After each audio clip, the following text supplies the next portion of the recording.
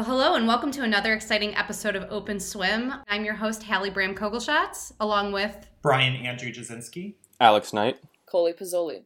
Yes, and Coley, while she is a longtime listener, first-time participant, she is new to the podcast. So welcome, Coley. Thank you. Happy to be here. Excellent, excellent. Do you want to tell the listeners at home a little bit about yourself? Sure. My name is Coley. I am the videographer here at Shark and Minnow, and I'm happy to be on the podcast today, my inaugural podcast. Big day.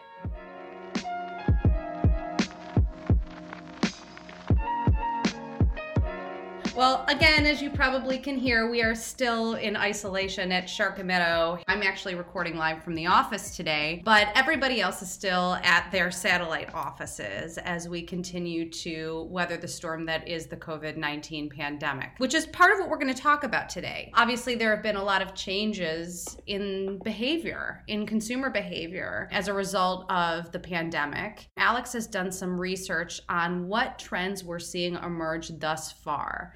But some of the things that we've noticed in our own lives, and certainly if you turn on the news, are trends that involve food and how we're changing the way we receive our food, we make our food, and what it really means to, as I always say, vote with your dollars and support restaurants that share your values so that, as we emerge out of this crisis, your favorite places, the ones that make the biggest impact on your community, won't be lost. As we jump into the episode today and we talk all about consumption, quite literally, I'm going to turn it over to Alex. Alex, why don't you tell us a little bit about what you've been finding in your research around food and consumption-based trends? So a recent food and health survey came out, and it found that 85% of Americans have altered their food habits as a result of COVID-19. And the biggest subpopulation of that 85% is that 60% say that they're cooking at home more than they were before the pandemic. From a personal standpoint, and I'm sure you guys can probably weigh in a little bit here too, is I can definitely relate to that, and I would definitely be part of that 60% where definitely cooking at home more, eating out a bit less, and baking bread a lot more, and just experimenting in the kitchen, which has kind of been a fun little hobby during this time. So I would definitely be part of this population. Have you guys also been cooking and baking a lot at home? Definitely. I just got a package yesterday, and I didn't know what it was, and I was like, I don't think I remember ordering anything, and it was a giant bag of bread flour. So, yeah, that's definitely been happening for me. Do you feel like it makes you miss going out to eat less? Like the experience, I feel like, is so satisfying, but in a different way. Do you feel like it makes you miss going out to eat less, like curbs that blow, I guess? A little bit. I will say I have noticed that my wallet is happy that we're eating out less. But I will say, and I agree with you that the experience it's different, but it is similar in that, there's that satisfaction of cooking your own meal and all the work that you put into it and all the experimenting you've done. I will say another thing is it's not fun to have to clean up dishes every night. So I am kind of missing a little bit of going out to eat, but I think for the most part, it's been a positive change, just eating a little healthier, kind of being more conscious of what I'm eating less fried foods and massively produced or over-processed foods and things like that. So it's been a pretty good time, I think, because we bought some cookbooks. We've been watching a lot of YouTube videos, which I want to talk about, of just how to cook. And Coley, I know you've been watching a lot of Netflix shows and a lot of different kind of documentaries and miniseries about cooking. And it seems like that kind of industry is definitely capitalizing on this time where people are spending more time online, spending more time looking at cooking videos and how-to videos and things like that. And I feel like I've noticed a few of the cooking gurus on YouTube that I follow, like Binging with Babish and Joshua Weissman. I feel like their subscribers and their views have just exploded over this past year, basically. There's something, and I love that you guys are talking about how it makes you miss going out to eat a little bit. There's something, and I think Brian brought this up when we were planning for this podcast. There's something that kind of recreates kind of the humanity, that person-to-person touch of actually making your own food and sharing it with whoever it is that you may live with, and just finding new ways to connect through food, which is one of the reasons that we wanted to focus on food today. You always hear about change being made over the breaking of bread. And quite literally, I think that's what a lot of home cooks are finding in their own kitchens right now, is that, you know, when you do produce your own food in your kitchen and you're doing it from scratch in a way that doesn't cut corners, there is joy in that. And being able to share that with others is really rewarding. I mean, I know personally, before the pandemic, it was such a great day at the firm when Coley came in and she had been experimenting with making her own gnocchi at home. And just like getting to, obviously it was delicious, but also getting to see like how excited she was to share that with all of us was like it was just such a great moment. Like it feels so good to share something that you made with somebody else and like. It was a lot. It was intense. Yeah. So Alex, it's definitely, bread is a big thing. I mean, you obviously, anyone who has been around and not under a rock in the last few months has probably heard that one of the, you know, kind of pantry staples that was in high demand was yeast. It was a really hard item to find because there were so many home cooks and bakers that were experimenting with baking of bread and other baked items, and that really says something about what we're going through as a nation of home cooks right now. But what other things are you finding, Alex, in your research? Like, as far as, yes, of course we're doing a lot more cooking at home, one would assume, but the rate of that cooking at home is what I think surprised me, because obviously there are still a lot of takeout options, but home cooks are deciding, you know what, yes, maybe I'll do a little bit of that, but I really want to get back into the kitchen myself. So that percentage is what really surprised me. Were there any other things that you found in your research that were just popping off the page for you? Yeah, so I'll go back to the 2020 Food and Health survey really quick, and then I'll dive into a little bit of how YouTube numbers have changed in this kind of industry and this interest with people. So kind of at like a high level summary of the survey. So what it says is that cooking more at home is, not surprisingly, the biggest change that Americans have during COVID-19. But many people are also snacking more, washing produce more than usual, and thinking about food in general. And consumers under the age of 35 are most likely to have made changes, both in terms of healthier and less healthy choices. A couple other things is people pretty much across all demographics and ages are snacking more, especially parents. And that demographic of around age 35, people are snacking more because I think there's some stress factors there and just kind of dealing with the days. And then 43% of Americans say that they're on some sort of diet. And that's compared to 38% in 2019, and I believe 33% in 2018.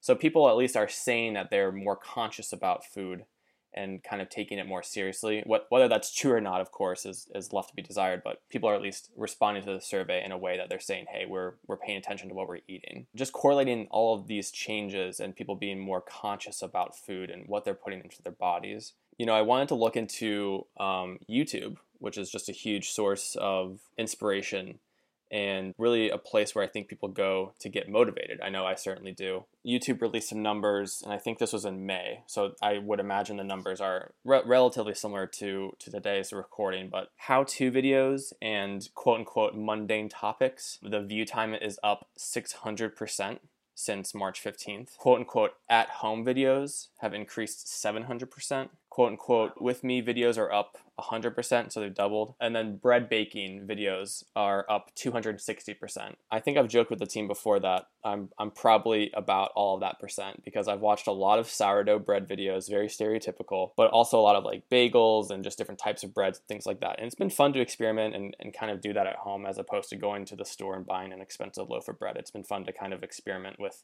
the whole process and, you know, creating like a sourdough starter and kind of feeding that and nurturing it. It's almost like a pet. So it's been kind of fun. But in general on YouTube too, like productivity videos are up, home workout videos are up because people can't go to the gym and they need routines to do at home. So there's been an explosion of YouTube consumption over the past couple of months. And like I said before, people are just really just seeking some additional motivation, especially when people are up until recently pretty cooped up at home and feeling isolated. Alex, some of the research I did very much aligns with what you were saying, in particular, that idea of the relationship we have with food. I do think we were all collectively, as a world, forced to slow down and reassess. And, you know, I think the fact that people did begin cooking out of necessity, but also out of comfort at home again, really did create a cultural shift and definitely a seismic shift in the way that what that relationship with food is. What you were saying about YouTube and workout videos, I found some interesting thoughts on the idea of how people are relating their well-being to food. And what I thought was very striking was the idea that the search term weight loss diets fell sharply in March and April. So that's when lockdown truly began, according to Google Trends. People were no longer interested in the idea of these fad diets. Melissa Neves, who's a dietitian with Fad-Free Nutrition, and that's based in San Juan, Puerto Rico, said, quote, "I have definitely seen less talk and fewer questions about fad diets. I think people have rightfully put their attention on their protection, survival, and well-being during this pandemic. That also includes eating habits becoming more practical and less centered on what diet culture says we should or shouldn't eat to reach a socially constructed body ideal," unquote.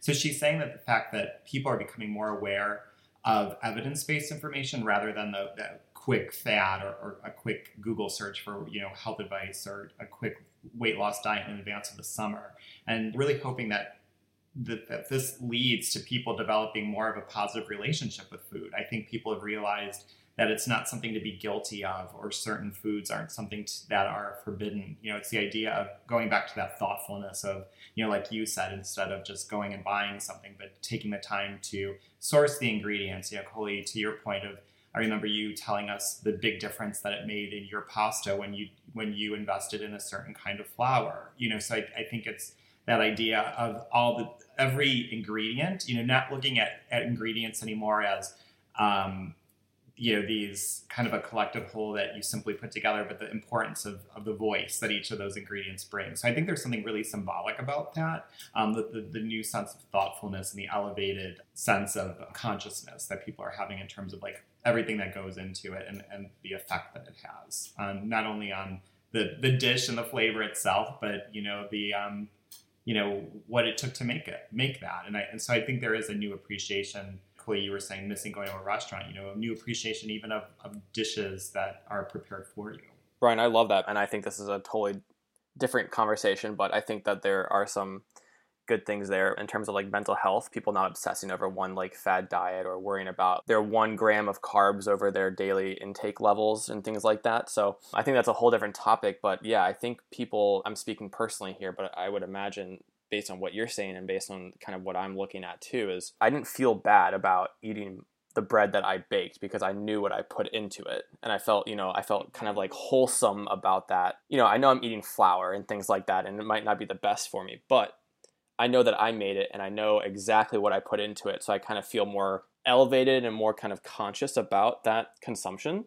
And so I would imagine, based on what you're saying, Brian, is that's probably how a lot of people are also feeling. Not to mention the fact that the baking of bread or the making of food is an active activity. And so I think when more people are getting up, getting active across the board, because they may not be sitting at a desk all day long, but, getting into the kitchen. I'm not sure if you're kneading your dough by hand, but obviously that's a very active part of the process. But it's not just about, kind of picking up that loaf of bread and coming home and devouring it. It's about, you've been an active participant in the making of it. And so it's not a completely sedentary act or a completely transactionary act by, just bringing home a loaf of bread and eating it. I was also thinking about, because I haven't made bread, but I made like rolls and bagels or whatever. And it goes stale really fast because you are making it fresh and it's not like filled with preservatives. And I feel like after I made the bagels, and then I've been like, I'll buy bagels. I'm like, how are these still fresh? Like, this makes sense that this is not how it's supposed to be. Like, it lasts for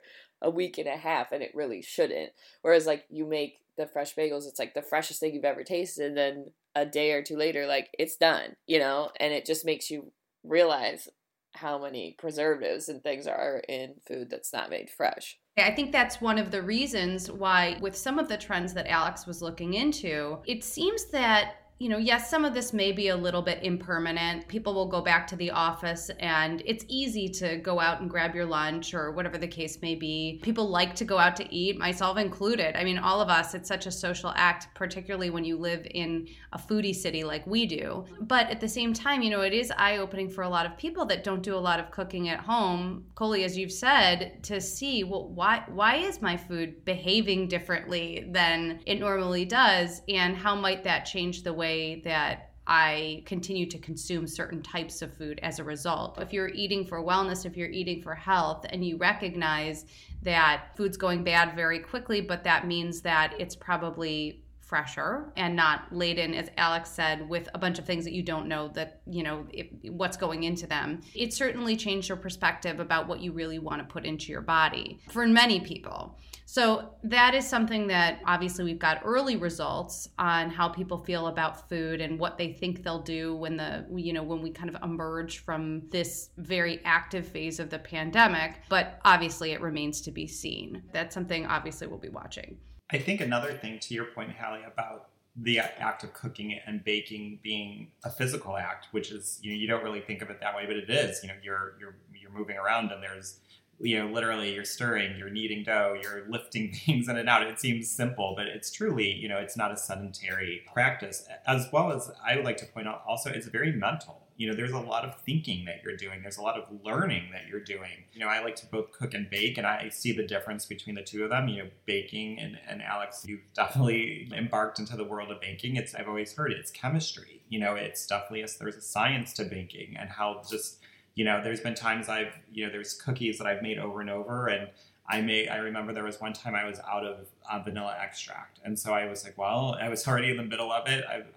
You have to do without it. And it's not just for flavor. I remember the overall consistency of the cookies was dramatically changed. So it's fascinating. The idea of the chemistry of baking and the balance of cooking, so it's very much a mental thing, and you're making strategic moves as all part of that process. So it is very much an engaged, that's what it is. I think as we said, it's very meditative. It's meditative and active at the same time. It's almost like you're, on the sports field, right? You're having to react to, maybe something changes or something might have been on the burner too long. Like, how do you adjust that? It's all about that thinking. And I think it comes back to, what I was saying earlier, the thoughtfulness. I think people are also, especially in the beginning of the pandemic, we all know those grocery shelves were empty. And so I think, something that we took so for granted, the ability to just run to the grocery store, sometimes every day after work if you needed to. There was that temporary inconvenience of the grocery store was a daunting place to go. There wasn't a lot there. It almost was kind of there was this primal instinct of people were, in a sense, hoarding things that they didn't need to be hoarding. It's allowed us to get back in touch with how we access our food and our food system. Shark and Minnow, we're very well versed and very familiar with the idea of the transportation and logistics system throughout our country. But I think it's allowed people to be more aware of where does their food come from and what is that food chain. There's been more of a consciousness of the importance of grocery stores, the fact that grocery workers are considered frontline workers, thanking them, thinking more about that food supply chain and that connectivity too with local food and farmers, especially pandemic where we were going right into spring and now here we are in the summer, this is the highlight of the year in terms of farmers market. So the fact that I think it's made people realize that food doesn't magically appear on these shelves, and that there are people and there are workers that are involved and they're being recognized for this role in our wellness and in our ability to eat day to day. And I think people are being more conscious about getting, their fruits and their vegetables and their dairy from local farms and supporting local businesses. It goes into that the ability and the even more elevated consciousness of supporting local and supporting small businesses. I think food has been such a symbol of so much, of economy and supporting small businesses and reconnecting and what we're eating. It's truly can be seen as this interesting nucleus of the pandemic is food. There's no doubt. So Alex, what else have you come across? So Brian, I love what you said about the transportation and logistics and kind of behind the scenes of how food gets to our shelves, because I think you're right. People, and I definitely take for granted how food gets to our shelves and the simplicity of walking to my grocery store or ordering online, and then the food is just there, or it appears at my doorstep a couple hours later or the next day or whatever it is. And I think that the COVID-19 pandemic has really shed a light on the global supply chain and also like just the very local supply chain of how food gets to our plate, basically. From a global perspective and also just a national perspective, supply chains and food supply chains have been compromised with COVID-19, lack of workforce, safety concerns, regulations, things like that. Things have been compromised. And I remember at the beginning of the pandemic, there were lots of empty shelves at stores and people were hoarding and people were, just very scared. It's not so much like that anymore, but a large part of that was due to the supply chain. And it kind of sheds a light on like just how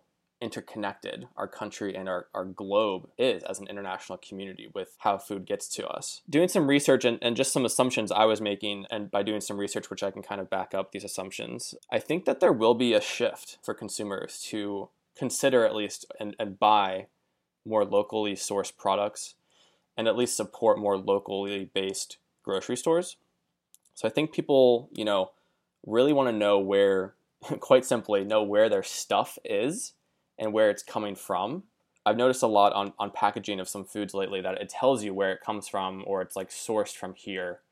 And I think that's nice from the consumer standpoint because you have a sense of, okay, this is coming from across the world or, is coming from just a few miles away at a local farm. I think shopping locally and buying more local goods, people, that product is physically touched less, and with people being very conscious of touching and social distancing, I think that's going to be a big motivating factor, at least in the short to medium term. Of course, buying local has a multitude of positive environmental impacts, which I think could be a whole nother podcast episode. And then I think just supporting local business, and especially in these times of hardship, kind of viewing the local baker, the local grocer, really people I think will start viewing that as a true community asset and not just a resource, but they'll consider it an asset and want to support them more. And so doing a little bit of research, so a recent global survey from Ernst & Young found that 42% of consumers believe the way they shop will fundamentally change as a result of COVID-19. And 34% indicate that they would pay more for local products. So I've noticed that too, like, speaking personally, there's a small local grocery store in walking distance, about a 2-minute walk from my apartment, which is super convenient. And I'll go and buy vegetables and things like that there because I know they're probably getting them from a relatively local source. It's quick and easy. And sometimes it's cheaper than going to like a Whole Foods or, going to a Giant Eagle, for example, but sometimes it is more expensive. And honestly, I don't feel that bad about it because I'm supporting them and I want them to continue because they're super convenient for me and I want them to be there and I view them as an asset. So have you guys, since we've been working from home and since COVID-19, since March or so, have you guys, kind of shifted the way you're buying groceries or buying products in general?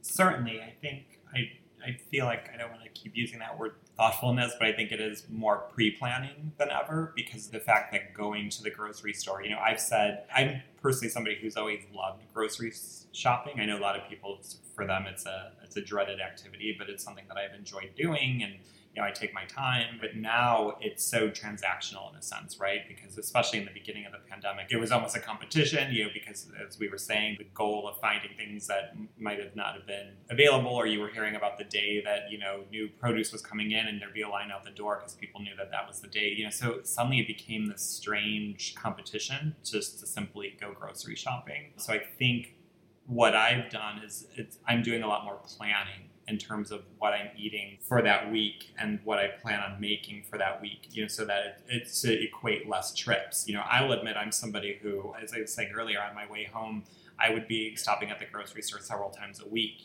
based on because I would kind of think during that day, oh, maybe this is what I need, or this is what I'm going to make this weekend, so I definitely would make several trips, whereas now that's not as much conducive to the current environment that we're in. And let's be honest, it's a place that you don't want to expose yourself to as often as we once did. There's a strange, in this world that we find ourselves in, it's almost this weird dance, with people, everybody's, I keep saying everybody's very conscious of each other. There's this weird, out of necessity, we have to keep this distance. So there's just a different tonality to an activity such as grocery shopping. So I think, to answer your question, I've done a lot more, which I'm sure is the case for many people, just planning so that my trips there are more limited. This is another trend. And Hallie, I know this is something that you have always been passionate about, but that idea of reducing food waste. There's crazy figures out there. The amount of food and milk, any sort of perishable foods, the amount that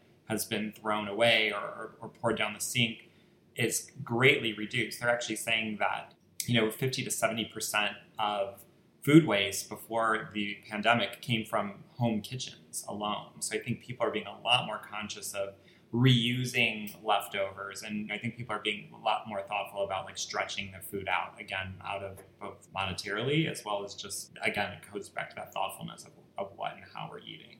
One of the reasons people are getting so creative in the kitchen is because of scarcity. And this goes into sort of the transportation, the logistics challenges, as well as some other factors that have been presented by the pandemic. Namely, we saw early in this last few months, we saw that there were a number of workers that were getting ill that worked in meat processing plants. And so at the beginning of all this, there was a fear that there was going to be a meat shortage.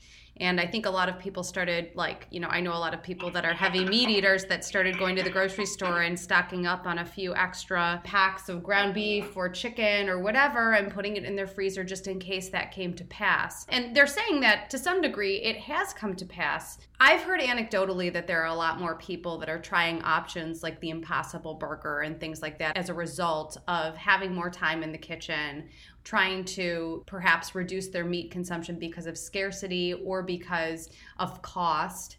And so it'll be interesting to see how many people, make changes to their, to their dietary, changes to their diet as a result of all of this. On a corporate level, you're seeing a number of fast food chains actually experiment with meatless nuggets. And obviously the Impossible Burger was something that was happening pre-pandemic.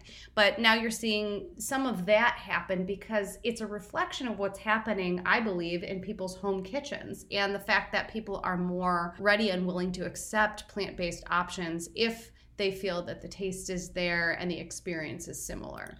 Well, I think, too, that consciousness, more conscious eating, I feel like has been elevated a lot, maybe over the past, 5 or 10 years. And now the difference is, like you were saying, the amount of time. You may have been flirting with the idea, or it may have been getting closer to your radar about eating more consciously.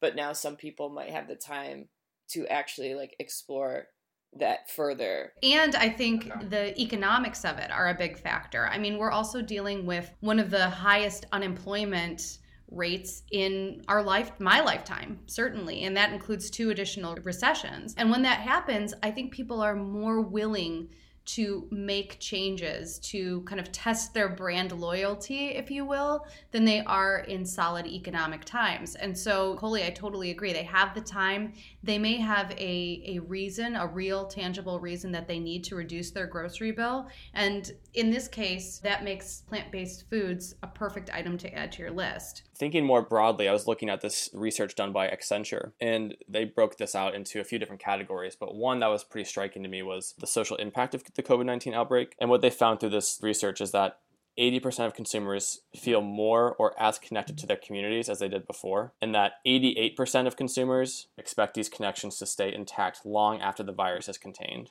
So people care about their communities, people care about buying local, and that seems like it's not going to go away according to this research. So that it brings me to the question of how are big brands, how are big box retailers, how are they going to adapt to this? And one example I can think of now is Target. And I don't know if every single Target does this, but I'm pretty sure the one on the east side by Shaker Heights does. They have a section that highlights local products. And I think that's a really cool way to kind of connect that, big brand, that national retailer to the local community. They could probably do more. They could probably buy more local products. But I think that's a really cool thing that Target does. They don't have to do that, but they do. And it's kind of like they're kind of investing in their local community and showing that they care. So I'm wondering, what else do you think, big brands should be doing or can be doing looking into the future to relate to this trend of people really caring about their local producers? Well, Alex, I think one thing that you've brought up in past podcasts is that we could be doing a better job as a corporate community of using technology like blockchain. I think if you were employing that type of technology, it would be a lot easier for retailers to say, this is exactly where your goods have come from. This is how they were produced. And it gives a much better peek behind the curtain into what you're actually buying. And I think it's a thing that consumers over the last, I would say, decade have become much more interested in. But because of this pandemic, I think that consumers are going to be paying a lot more attention to. And if they know that it's making an impact either on the community that they live in, or it's making an impact for a group that they're a part of. The kind of classic example I can think of is the Box Tops for Schools kind of program that's been on cereal boxes and crackers and snacks and whatever forever. But the idea that you could benefit schools, or, at the grocery store that I often shop at, you have the ability to designate a school to be the beneficiary of a percentage of your spend so that you can give back with each purchase. I think technologies like blockchain and localized give back programs are going to become a much bigger part of how marketers can win, how retailers can win, to really show that whether they're a local business or a franchise or an outpost for a national or international brand, showing that they really are a part of the community in a meaningful way is going to be critically important.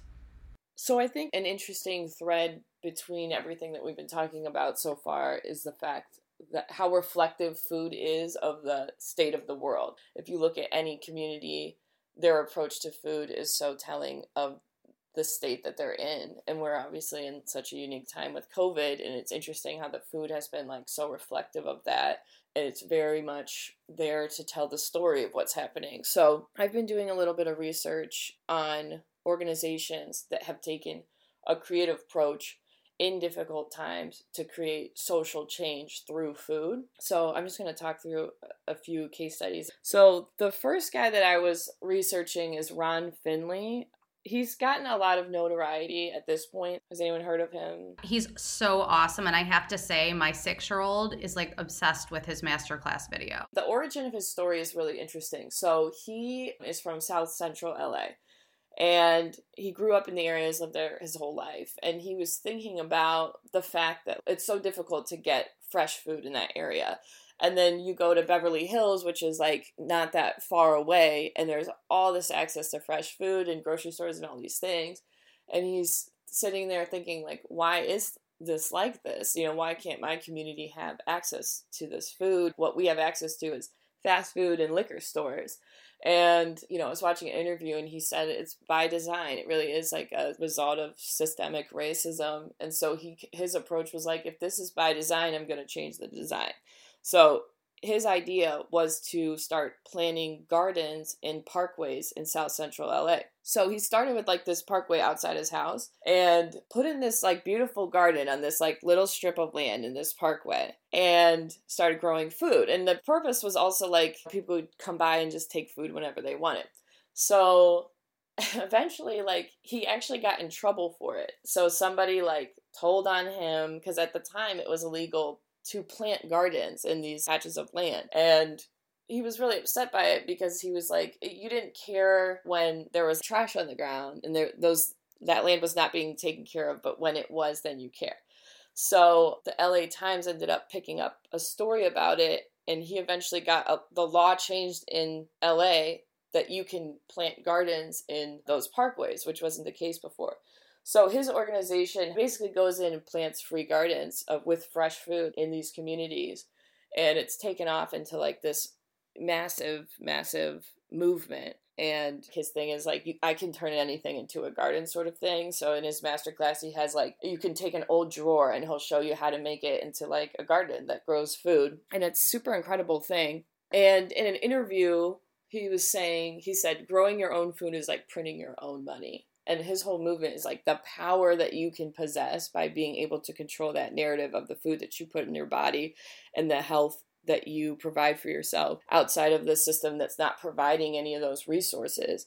And he said, gardening is the most therapeutic and defiant act you can do, especially in the inner city. So I think that's really cool and it's really creative. And it's just a way to regain autonomy over the sources of the food that you're eating. He's really unbelievable. And one of the reasons that I am such a big fan of his is, as somebody who does a lot of gardening, I love how simple he makes it for people and demystifies the process of of becoming a master gardener. I think it's really intimidating for a lot of people to like pick up a shovel and like, what do I do with this? And where do I get my seeds and how far down do I have to plant them? And like, essentially like there's a lot to take into consideration to be successful in a garden. And he makes it so simple to just say like, hey, get out there and try it. And like, there are some very easy tips and tricks to get started, and like start with something small and simple and think about how you can grow it from there, literally. I mean, it's easy enough that with his masterclass, my 6-year-old watched it and was like able to completely understand and was like enraptured with him, just wanted to go out and like garden right away. And I think it's so important to take the stigma out of gardening and also make it like a very inclusive act. When you close your eyes and you think of like a person who's a gardener, like you have this very specific visual, and he wants to open that up to everyone. I also love that in his masterclass, he describes compost as gangster, as bleep. I love composting. I think that that's the piece that gets left out of the gardening conversation so often, but it's the easiest way to connect your kitchen to your garden and make it a cycle and make yourself successful. And so I think that, you know, just kind of letting people start to think about the circle of that food's journey and how it's all connected, and not have food be a thing that just lives in the kitchen, like connect you back to the land where it's grown, like is so powerful. It just gives you so much agency as a home cook. And he talks about how like it's not like you have to have 5 acres of land to be successful when it comes to like gardening. You know, there are so many ways that you can do it on a small plot and still produce a huge yield of food. From just learning a little bit more about him and South Central LA, he said that there is enough vacant lots in South Central LA, the equivalent of 20 Central Parks, which is crazy to think like that's a food desert and you have all this land, and it's just a skill that a lot of us don't know. Listening to him talk immediately makes me feel like, oh my God, like why aren't I gardening? Why aren't I having this spiritual experience? And he also talks about the spirituality of it and how much you can just learn about your life, yourself, the world through plants and vegetables, and strengthening your body, strengthening your mind. And it's really infectious to hear him talk about it. It really makes you want to garden ASAP.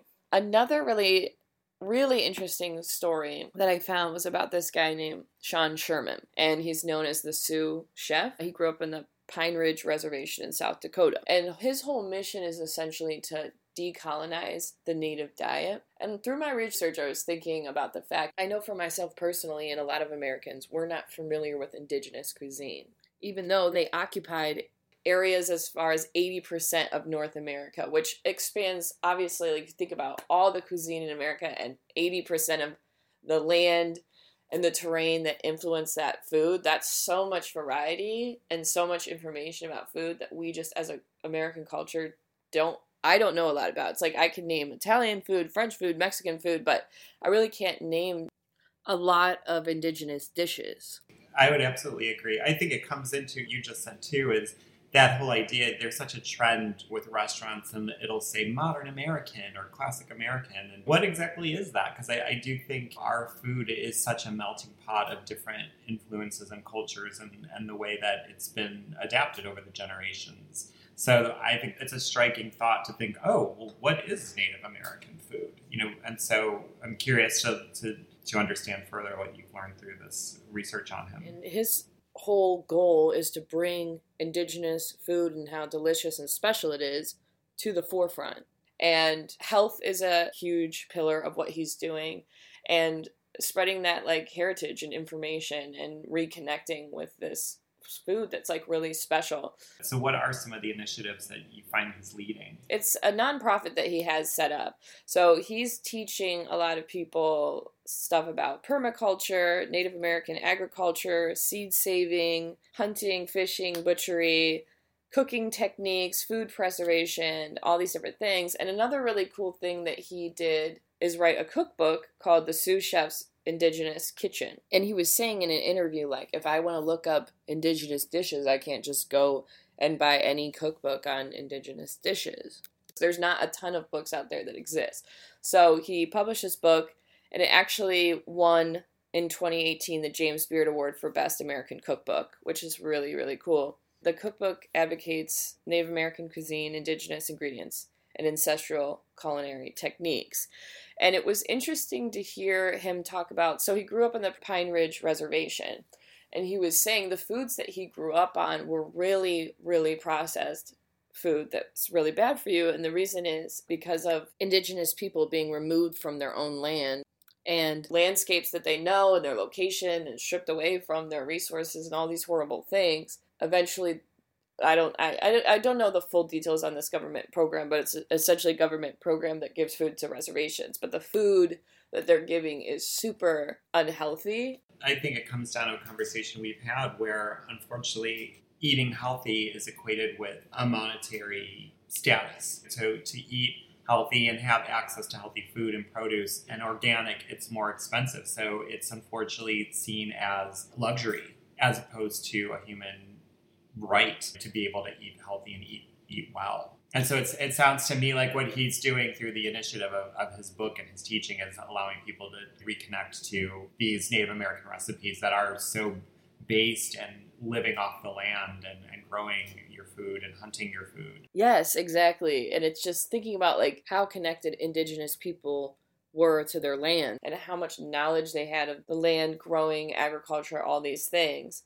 And then being removed from your own land and then being it replaced with the polar opposite, you know, this like super unhealthy food. And take that beauty of the food and the experience of their connection to the food and the land being literally taken away and replaced with something that's completely the opposite. Right. Yeah, it's really amazing what he's doing. And I think it's like through what we've been talking about this podcast, thinking about the idea of like how much storytelling is involved in food and how much the way that you're framing the conversations about food can dramatically change your entire life and your perspective and the pride that you have in something and the amount that you're willing to give your energy and yourself into something. And it's like we are sustained by food. That's what makes our bodies run. And I feel like American culture is a lot of times like we're that consciousness is very low, you know, because we get things quickly and we're not thinking about, like we were talking about earlier, like where is this really coming from and what am I doing to create this? So yeah, I think that is super exciting and super something that hasn't been on my radar, to be honest. And I want to buy this book. I'm like really, really curious about it. So the last organization that's really caught my attention lately is called Ghetto Gastro. Ghetto Gastro is a culinary collective in the Bronx, and they describe themselves as an intersection of art, design, culture, activism, fashion, and it's all through the medium of food. So again, like, you know, dovetailing off these other organizations, you know, the idea of how food can spark a conversation. And what's like really cool and infectious about them is like, it's hard to quantify like exactly one thing they do. So it's 4 people that started this organization. 3 of the 4 are professional chefs that make really incredible like high-end food.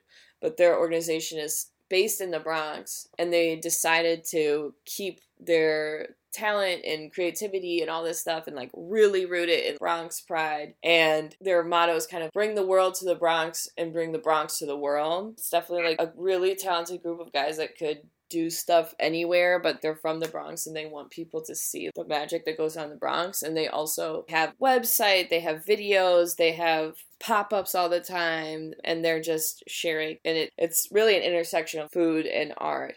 But they describe themselves as a Black Power kitchen, which I think is really cool. And they'll provide like programs for the community and just bring people into this conversation of producing beautiful, sometimes healthy, the healthy element is definitely part of it. It's not like the main thing. It's more like creating beautiful food, however that comes out. But it's really cool right now because they are doing something during COVID. They teamed up with this nonprofit called Rethink, and it collects food waste by restaurants and turns it into meals for New Yorkers. So they teamed up to provide emergency food for the Bronx. And obviously, like, COVID is hitting New York City so hard and heavy. So they wanted to do something. And they've already served 35,000 meals, and their effort is to surpass 75,000, which is pretty amazing. And they are selling t-shirts and merch and stuff to raise money for COVID-related relief as well, and the shirts say food is a weapon, which I think is sort of the anchor of all these organizations that we're talking about. Like, food can be a lifesaver and a killer, it just has this kind of power. And in an interview, someone asked, like, why is food is a weapon on your t-shirt? And he said, because it is the truth. There are many battlefields of systemic oppression. There's white supremacy, capitalism, and there is a war in our bodies. We've been able to see the impact of that war in a way certain people have disproportionately affected by COVID. This is especially true in my hometowns of the Bronx. It has been hard seeing the people who have underlying health conditions that are a result of poverty taken away. So yeah, food is a weapon. It goes alongside police brutality, all of these other means of white supremacy that afflict Black people. Their mission is very social. They're very vocal, they're very real, and they're very like infectious and funny too. Like they're a group of friends that clearly have been friends for a long time. So like all their videos are really fun to watch and stuff. And during COVID, they've been like highlighting all these different chefs on their Instagram Live, which has been really fun to see. They recently teamed up with Massimo Bottura to create these beautiful food kitchens in the Bronx. And so they're just doing all kinds of stuff. And I think it's another great example of how you can just elevate your voice through food and elevate communities and instill like pride and creativity and all these amazing things. Well, I think what's interesting, what they're doing is the fact that they are taking the base platform of the fact that they are a caterer in a sense, but they're redefining that and bringing in that intersection of fashion and music and film and visual arts, and they're creating these events. And I think to your point, it's sparking these larger conversations around inclusion and race and empowerment and economic empowerment.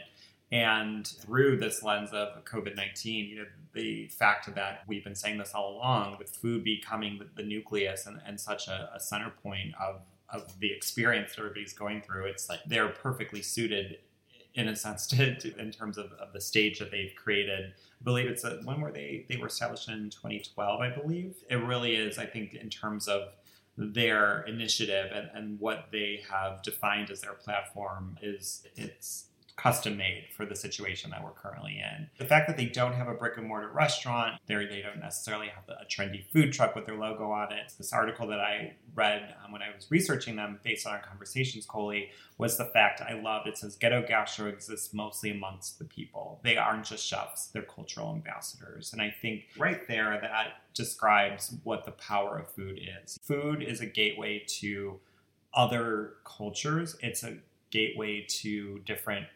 traditions, and more than ever, a world that is more and more divided. It's that idea of that breaking of bread. It's such a symbol, and the power that food has, it's unprecedented. It is. It's amazing, really, when you think about how truly powerful food is. It's just the story of our lives that it tells is unbelievable. It's like the deeper you dive in, it's just never ending.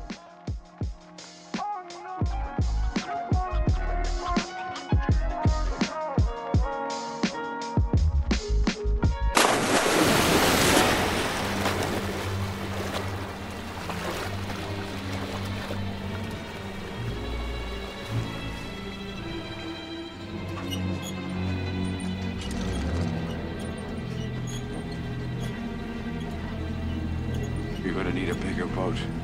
My bigger boat is a farm in Minnesota called Dreams of Wild Health, a farm that's providing educational programs that reconnect Native American communities with traditional native plants and their culinary, medicinal, and spiritual use, much like what Sean Sherman is doing. But what's really cool about this farm in particular is that they have these very special seeds with a really special story, which is during the Trail of Tears, when Native Americans were forced to move to different areas, women would take seeds that they had been using to grow food in their communities, all these things, and sew them into the hems of their dresses.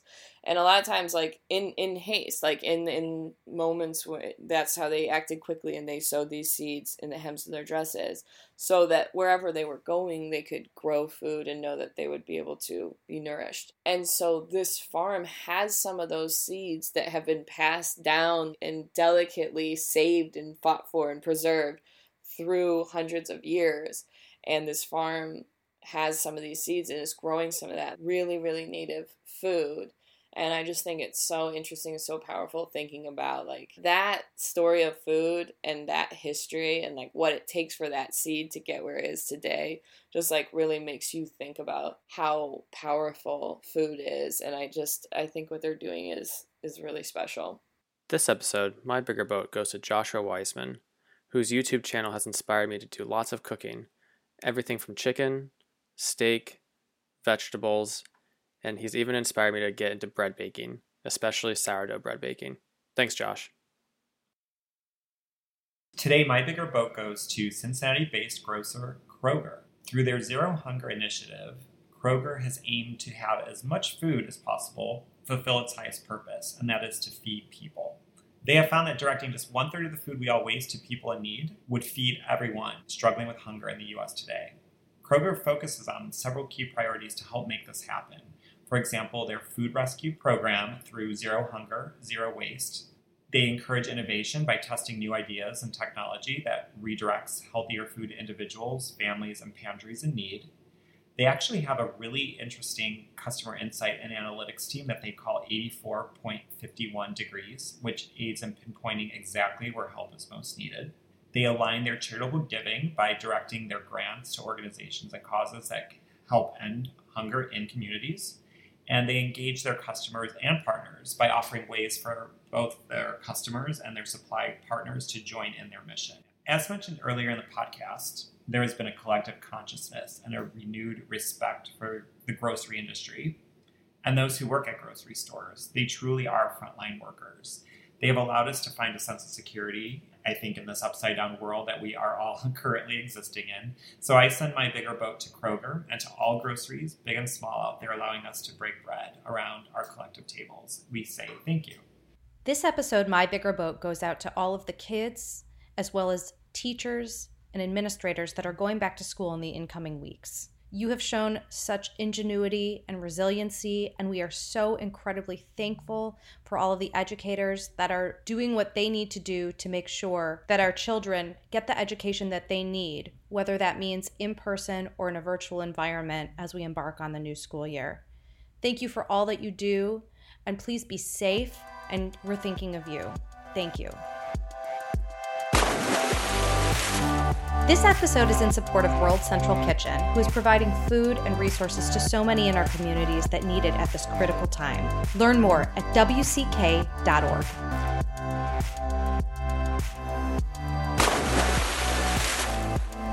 Open Swim is brought to you by Shark and Minnow, on the web at sharkandminnow.com. On Twitter, Facebook, and Instagram, we are at Shark and Minnow. Technical support and audio production by Eugene Bueller. HR oversight by Marcia Taccone. Fashion policing by Felicia Winfrey.